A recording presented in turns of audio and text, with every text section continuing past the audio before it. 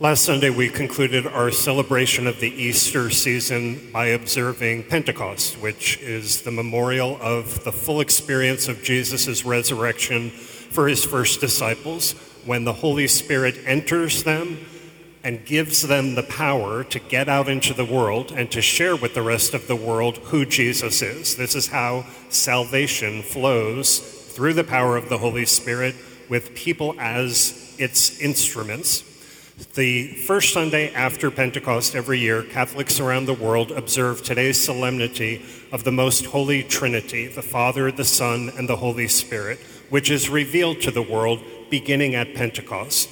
When you hear that, you come to church, we're celebrating this big feast of the Holy Trinity. You might say, isn't that obvious? God is a Trinity. That's Christianity 101. We begin everything in the name of the Father and of the Son and of the Holy Spirit. We bless ourselves and one another with that. Isn't that obvious? I invite you to consider, no, it's not at all obvious in one way. And secondly, it should be very obvious in another way. Let me explain this wisdom to you. So, it is not at all obvious to the world that God is the Trinity. Most people on this planet, 2,000 years after this revelation has been given to us, still do not know this truth. The most important truth is who God is. The fact that you and I have been given this revelation by God of who God is the greatest gift that God ever gives us. Most people of good faith on this planet, in all of human history, have some sort of insight into there's a creator of the universe, or there's a creator of us. Our Jewish ancestors had revealed to them by God immeasurably more about who that creator God is than any other people in human history to that point. All of our Jewish tradition is God's revealing more and more that God is not some distant power.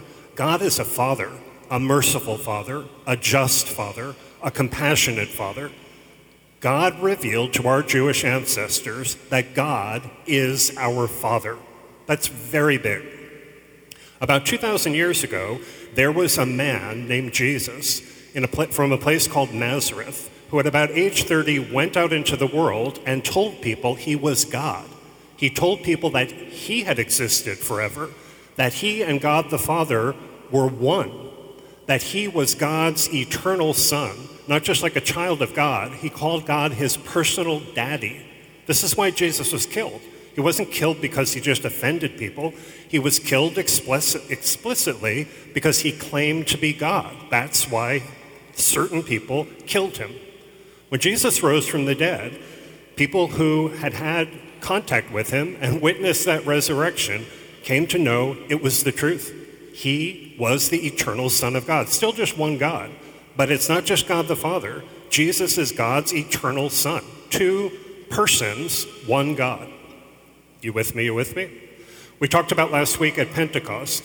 When the Holy Spirit enters the first disciples at Pentecost, we just heard in that gospel reading, John 16, Jesus tells his disciples before his death and after his resurrection that they're going to experience a baptism in the Holy Spirit, that the Holy Spirit in the future is going to lead them into all truth. When the Holy Spirit enters those disciples at Pentecost, they know this is not just a feeling, this isn't an inspiration, this isn't just an empowerment, this is God. God has actually entered us.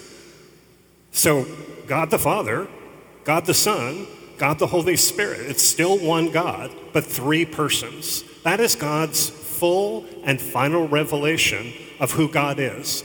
God is the Father, the Son, and the Holy Spirit, an eternal communion of outpouring love. If you're sitting around later today and you say, God doesn't love me. How much does God love you? God has revealed to you the fullness of who God is. My life is so mediocre. Well, maybe your life is mediocre, but you're missing out on the truth that God has revealed to you the mystery of who God is. It's the most important truth there is. Our Catholic tradition tells us this is the most important truth for faith, for what we know, and for life, as importantly, for how we choose to live our lives day by day. So back to the, isn't this obvious question? As a Christian, the fact that God is the Trinity, the fact that God is an eternal communion of outpouring love is in fact obvious to me at this point. There's another meaning of obvious. One is something is easy to understand or to grasp. The other obvious is it's easy to see something. You are obviously an extraordinarily beautiful human being. I see it right away. Is the fact that God is the Trinity obvious to you in the way I live my life? Is the fact that God is an eternal communion of outpouring love obvious to other people in the way you live your life? So what I encourage you to do this week is just to take those 4 words, eternal communion of outpouring love. If you can't remember them, I posted them on social media this morning. Consider those basic truths about the Trinity. Is it obvious to other people, or to what extent is it obvious to other people who God is through the way you're living? I'll start you out. Love. God is love. God is nothing but love. I bet if we did a test on this, we'd get 100%. It is obvious to any Christian, God is only love. If I choose to live in God, I should be choosing to focus on nothing but love, morning, noon, and night. I'm created in the image and likeness of God. I should be pursuing love as the only big priority in my life. Love is our origin. Love is our constant calling. Love is what we're meant to be eternally. God has fully revealed what love is through Jesus. Everything he says, everything he does is meant to show us what love is, and we're entirely capable of imitating that. Anything in my life that is not about love is secondary and temporary. Everything in my life that is about love is of God. It has eternal value. To what extent is it evident in your life that God is love? To what extent is it obvious that that's your priority? Eternal communion of outpouring love. Communion. The revelation that God is a Trinity, that God is the Trinity, is the revelation that, you ready for this? To be, to exist, is to be in communion with others. There is no Father not in communion with the Son and the Holy Spirit. There is no Son not in communion with the Father and the Holy Spirit. There is no Holy Spirit not in communion with the Father and the Son. To be is to be in communion with others. If I choose to live that truth, I pursue godly relations with everybody else. Everybody else. That may be a pleasure if I like you and you like me. That is meant to be an adventure if you hate me or if I hate you. God is in relation with every human being on this planet, whether a person loves God or completely fights against God. God is still in relation. Jesus teaches us everything he teaches about God the Father in all the ways he lives his life, and he shows us through the power of the Holy Spirit how am I meant to be in relation with everybody else, in godly relation. Why does this matter? Any long-term inclination I have to isolation, to selfishness, to self-centeredness is not of God. Any inclination I have to hatred, to violence, to abuse is not of God. Any inclination I have to go through the world not in relation with others is not of God. I know I'm obsessed with this. This is the danger of electronic communications. Electronic communications allow me to be in a more active communion with lots and lots of other people. But do most of the electronic holes that I go down, do they lead me to more active, godly communion with other people? Obviously they don't. When you spend all your time on your devices this week, Is that time fundamentally leading you to godly relations with others, or is it something else? Third, eternal communion of outpouring love. Outpouring.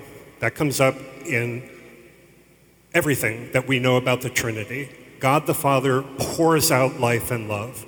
Jesus pours out his entire life and love for the sinful world. The Holy Spirit is poured into us, never a little bit, poured into us. Love is outpouring.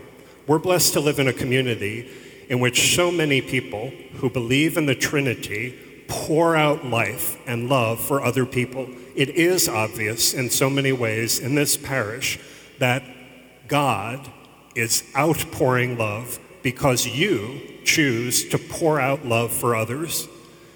Insofar as I am stingy, cheap, mediocre, lazy, let alone hoarding, that is not of God. It's not of life. It's not of love. It's actually of death.